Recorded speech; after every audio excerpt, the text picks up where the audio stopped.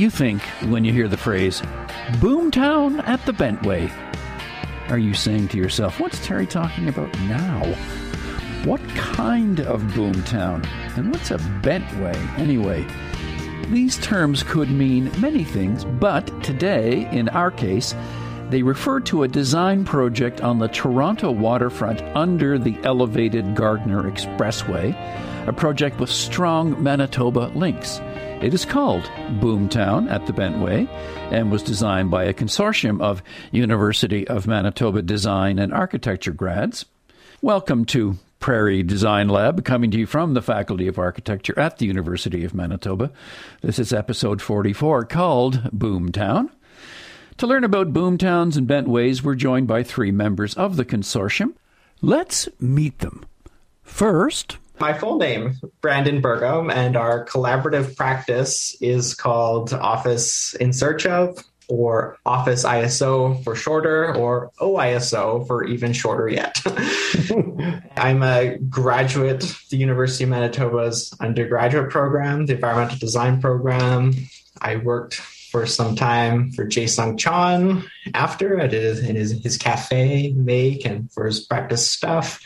Shortly after, worked for 546-8796. And then after I got 3 years off, I came to Toronto to start a graduate degree on a path to become an architect.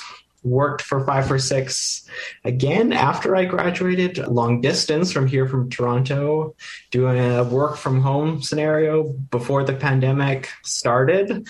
About a year ago, I left 546 to kind of dedicate full time to what we're doing. We had won with a group of our colleagues commissioned to do a piece for the Seoul Biennale, Architecture and Urbanism, back in September, as well as full-time, day-to-day. I'm a visualization artist for architecture firms across Canada, doing their renderings for different projects. That continues to be the backbone for us to do a lot of our independent competition projects. I should also say me and Jeff have been collaborating on competitions. I don't know, we started doing them 12 years ago, sometimes several a year for a very long time. And then it was after I graduated that we decided to stamp what we've been doing with this name, Office in Search of. The Jeff that Brandon mentioned is his longtime business partner and collaborator, Jeffrey Garcia. My bio on the Daniels website says, I am an interdisciplinary designer and educator who taught studio, visual media, and introduction to design foundations at the University of Manitoba Faculty of Architecture. I taught at the Faculty of Architecture in the environmental design program for 10 years, taught with Jay for 8 years. Then I left to go to graduate school at OCAD University to get my master's in design and graduated eventually. And after that, was able to start teaching at the Daniels School of Architecture, Landscape, and Design. So that's currently where I am teaching at University of Toronto. And Johanna Herme is with us. She's a co-founder and managing partner of Winnipeg-based firm 546-8796 Architecture. Today, she's in Ithaca, New York, where she is currently the Gensler Visiting Critic at Cornell University's College of Architecture, Art, and Planning. Hello, all. Hello, Terry. How are you? I'm well. And Jeffrey, hello. Hello. Good afternoon. And Johanna Herme, hello to you again in Ithaca, New York. Hello, Terry. Nice to be here. You were a big part of our two most recent episodes, 42 and 43, and you were a guest on episode 10 way back in December of 2020. You've been such a frequent guest on the Prairie Design Lab. I'm thinking we should rename the podcast the Herme Design Lab. That's terrible. I should not be here then. Maybe you'll just ask more questions of Brandon and Jeff. No, well, you win the prize for the most frequent guest on Prairie Design Lab, and we're grateful for it because your talent is easily worth 4 appearances on the podcast. Jeffrey and Brandon, how did the three of you know each other? Quite way back in my design career, she was one of my very first studio instructors at the University of Manitoba. And then several years later, I started work at 546-8796. And Jeffrey, for you, how do you know these two? My best friend taught Brandon when he was in ED2. And I know Johanna because we taught for a few years together in Foundation Studio at the University of Manitoba. What got all three of you involved in this project, Johanna? Well, that was Brandon's initiative. So he reached out to us, being now located in Toronto, and was aware that the Bentway was organizing this competition for revitalization of intersections toward the waterfront. And he contacted 546. Then we put together a competition team among the two firms and went for it and won. Why is this Toronto project called Boomtown at the Bentway?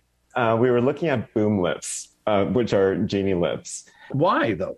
That became the focus of our intervention, and the Bentway is the site of the installation. And what's the Bentway? I mean, I lived in Toronto. I walked under the Gardiner rather a lot, but I don't know what the Bentway is. Brandon, what is it?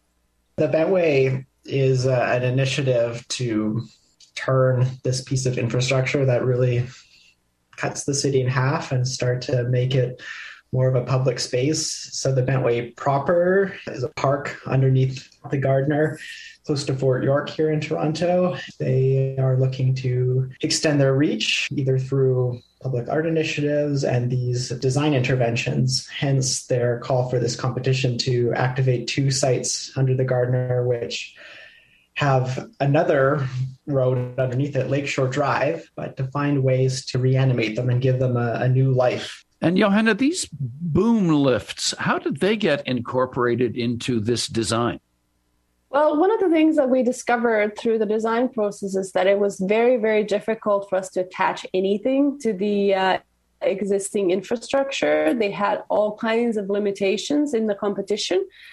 It was tough to have anything that would structurally be able to stand and so forth. And then we had this aha moment when we also looked at how when you even do Google Earth or Google Drive through the site, that you see the genie lifts that are currently working under the Gardiner. You see them in the images as you're kind of zooming by. And we sort of put the two together and thought, well, this would be a way that we could give them new character, recognize what the existing conditions are. And it was sort of, I think, in an innovative, minimal way for big impacts to occur.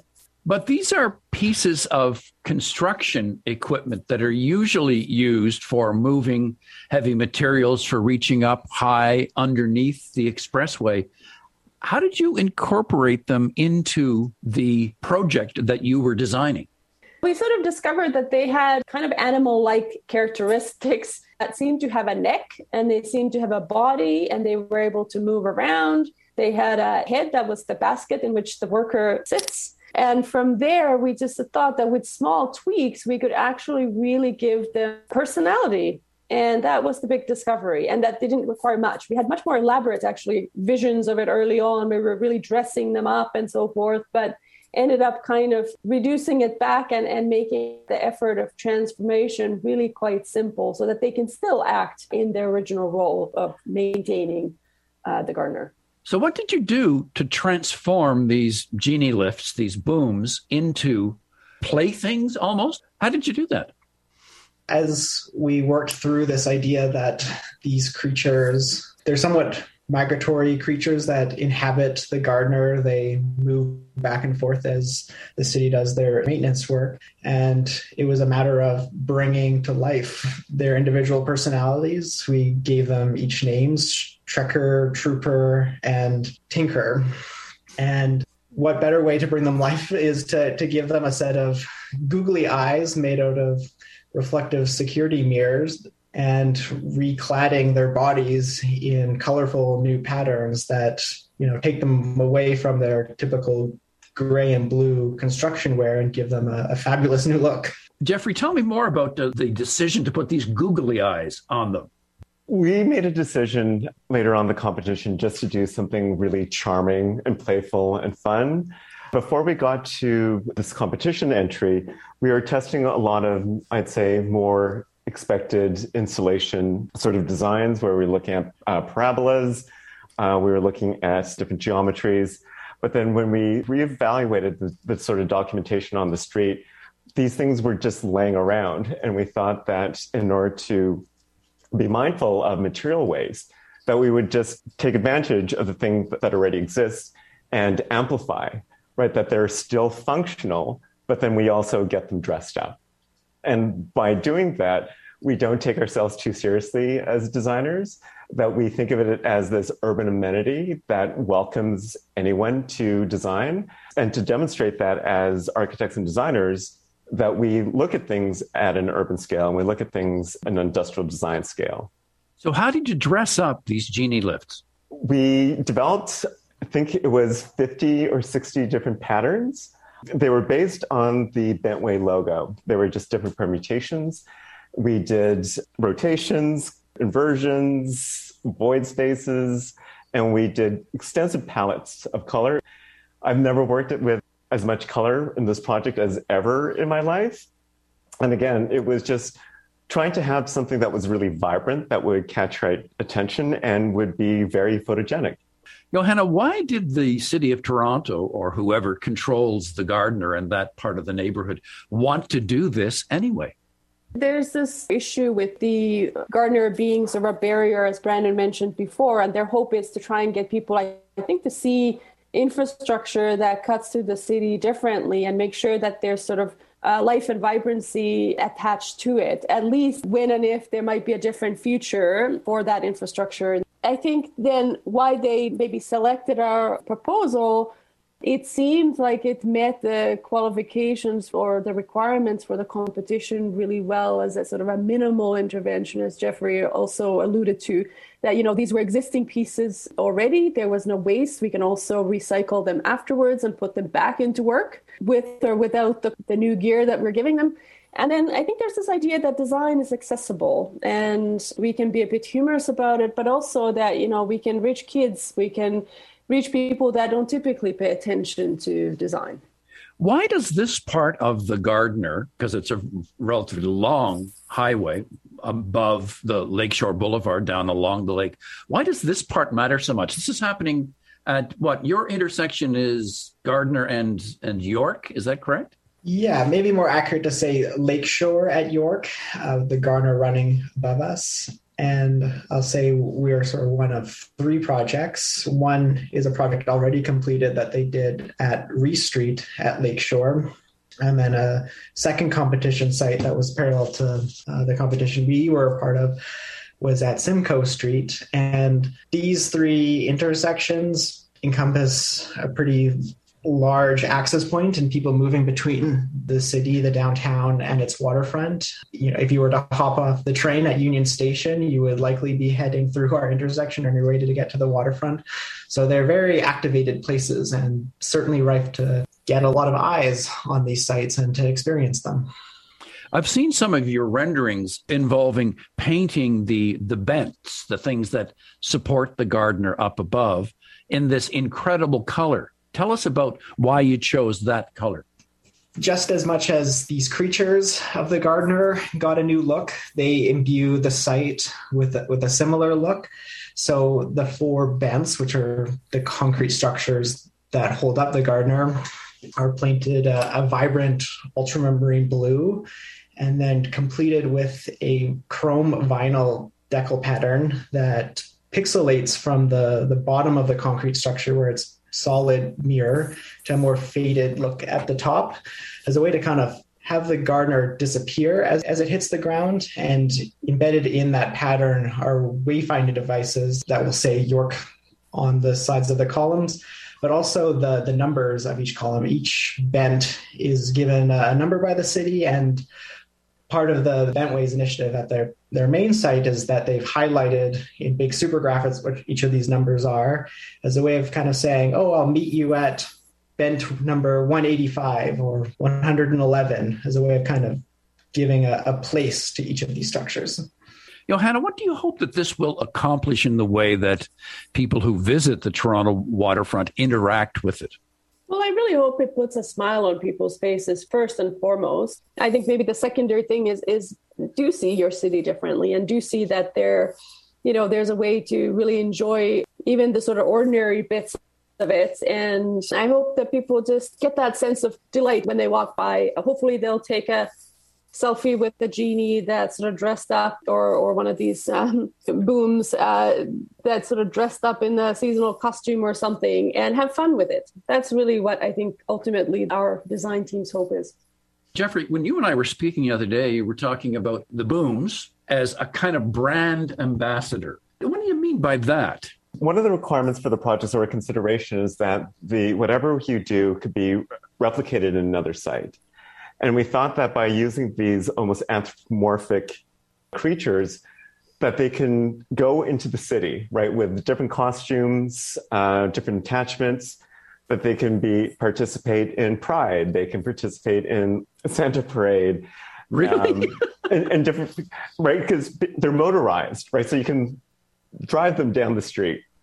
And so the idea is that you could bring the Bentway anywhere in Toronto, right? So that as a brand, as project for the Bentway, they can travel throughout the city. Instagram plays a kind of a role in this as well, right? As you visualize. Yeah, when we were doing the competition and we were looking at the vibrancy of it, we easily imagined the way that people would interact with it, or the way we would hope people to interact with it. And Instagram is the way that we communicate visually.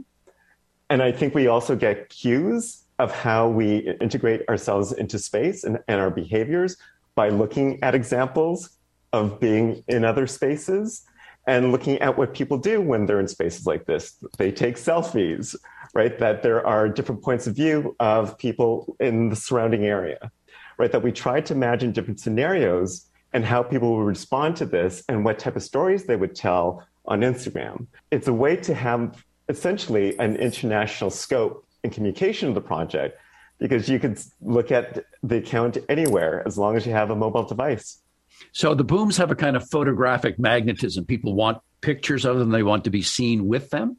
And that's what we were hoping, is that people adopt them into the city, right? That they become synonymous with Toronto, that when you come in as a tourist, you just want to go because it reminds you of Toronto, right? That we are imagining this as a place for families to go to, or tourists, that it becomes almost a marker of what Toronto has to offer as an amenity.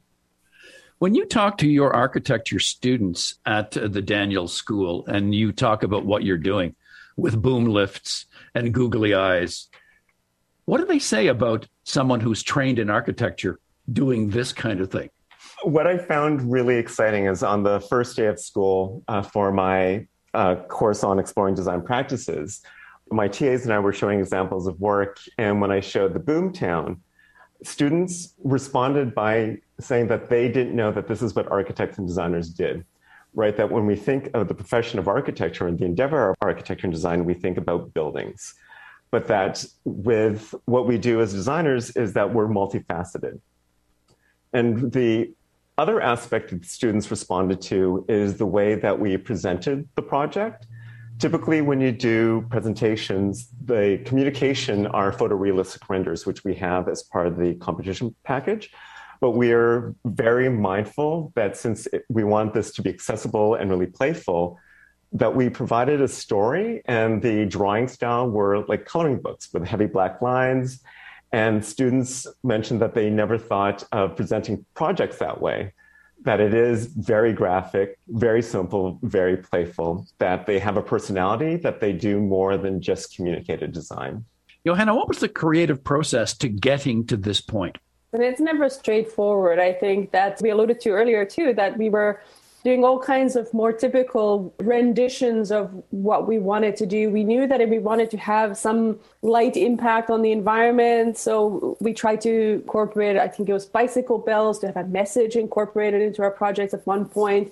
You know, we had these parabolas, we had sort of shiny things that were multiplied and so on, and really kind of struggled with the limitations of it. But I think often where the idea really clicks is when you do have those limitations and when you do hit walls and when you have to pivot to a different direction. You kind of talk projects into being, in a sense, that we had really good conversations with the team There was never this idea or no idea type of attitude with anybody who was part of the design group. And there was probably, 6 of us at any given time in the Zoom chat with trying to slice through what would be ultimately the winning idea. And yeah, it just all kind of clicked at one point and the pieces came together.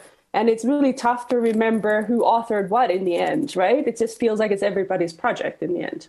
Johanna, your firm, 546, is known for its innovation in a whole bunch of different ways, with a different sense of what community means in the built environment, everything from a table for 1200 to 62M down by the Disraeli here in Winnipeg. You have a very different way of looking at things. When you saw the opportunity for creating a proposal for Boomtown at the Bentway, did you say, that's us, that's what we do? Of course, yes. With Brandon coming to suggest that, there was no hesitation, especially knowing that these two would be part of the group. So I know that there's plenty of design energy on both sides of the table, and it was a really good collaboration right from the get-go. And I think we're always better when we can have more heads at the table. And so this in case, of course, we've worked with both Brandon and Jeff in multitude of different ways in the past. And so we knew it was a good fit. And these are the kinds of fun, quirky projects that, aside from the sort of serious architecture that pays our bills and we have to do and we want to do, of course, these things are always delightful. The little kind of quirky interventions that can go any direction when you first start out. And usually the good measure is that whatever you pictured that you would do in the beginning when you heard the brief, it's completely different from that. So that usually means it was successful and it was a good design process. What's the lifespan of this project? The Bentway sees these projects as short-term experiments in what might be done on these sites and to find kind of lessons to reapply as going forward. So the expected lifespan is 2 to 3 years. What are your thoughts, the three of you, about how the things that you're exploring on the Bentway could be extrapolated, say, here in Winnipeg? Well, I do hope that there are entities, and I know there are some, that would want to have design competitions, because that's, where some of the great ideas come from. Like, oftentimes you don't know what you're even looking for necessarily. And so I think, the Forks has been great in having a few design competitions here and there, really trying to be creative about how they commission, whether it's installations or public art and things like that. And I hope more of the sort of city-based entities, municipal government, the provincial government, could also see the opportunity in that. And I think it does give opportunity for young designers when there isn't sort of requirements on having done 6 museums of, international scale before you can enter. So this one has a sort of level of accessibility. And I think it's really great because then we get new blood and fun projects that get created that way. So I hope that the government agencies in particular, government-based agencies would see that, or more locally in Winnipeg as well. Johanna, do you find yourself looking differently now at boom lifts wherever you are, like you're in Ithaca, New York at the moment? Oh, absolutely. Absolutely. I just encountered one the other day and I right away kind of investigating its body and sort of seeing shapes and seeing what the functions are and thinking where we could wrap it in vinyl. Where did the names of the characters of the Bent Buddies come from? Trekker, Tinker, and Trooper. It was almost like naming a child and you don't know what to name them and just trying to find the right name that they would have for years to come. And we just compiled a long list of things that have alliteration and things that didn't. And there were ones that just seemed to make sense in terms of suggesting their personalities or also their use. Even now we're thinking that Trooper and I guess would be the ones that would stay on the site more permanently, whereas Trekker would be maybe the ambassador type if we had to separate. So there's, it goes on. These names are sort of giving us more ideas as we progress the project now through design development. But the idea of getting Trekker and Tinker and Trooper involved in Halloween, in Pride, in the Santa Claus Parade, I think you're really onto something here. It's just another way for design to be relevant to people in the city. Johanna intimated, often design culture is separated from the general populace, that people think that that's just not for me. But with engaging into the communities, this becomes a community project, right? That it sort of reiterates the priorities that we have, that this is for everyone. To the topic of the lifts and their names, that there was a comment after our entry was selected as the winner, a jury comment that they personally felt that there should be a mandate that all city lift equipment should be decorated and given personalities, so that there might be a whole population of them one day inhabiting the streets of Toronto and maybe across Canada. It would be kind of amazing to think about. Johanna, why did a Winnipeg firm want to play such a big role in this? Well, Winnipeg is a great design city, and why not?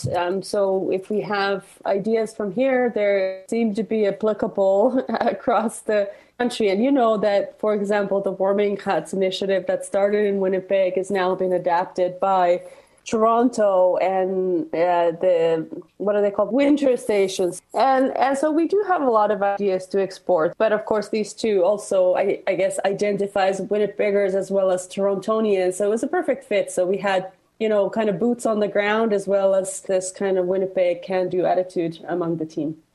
I know that a couple of years ago, at the beginning of the pandemic, Google was very much involved on the Toronto waterfront with Sidewalk Labs, with a huge plan for a complete change in the approach to what's going on down there. And then that was canceled.